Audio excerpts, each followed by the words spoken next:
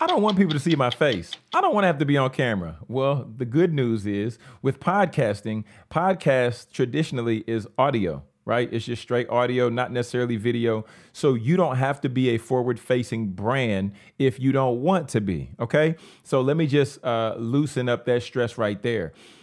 However, if you want to really expand, if you want to really expand, I would suggest you doing video because YouTube is also one of the biggest search engines out there. And if YouTube is one of the biggest search engines, that's video.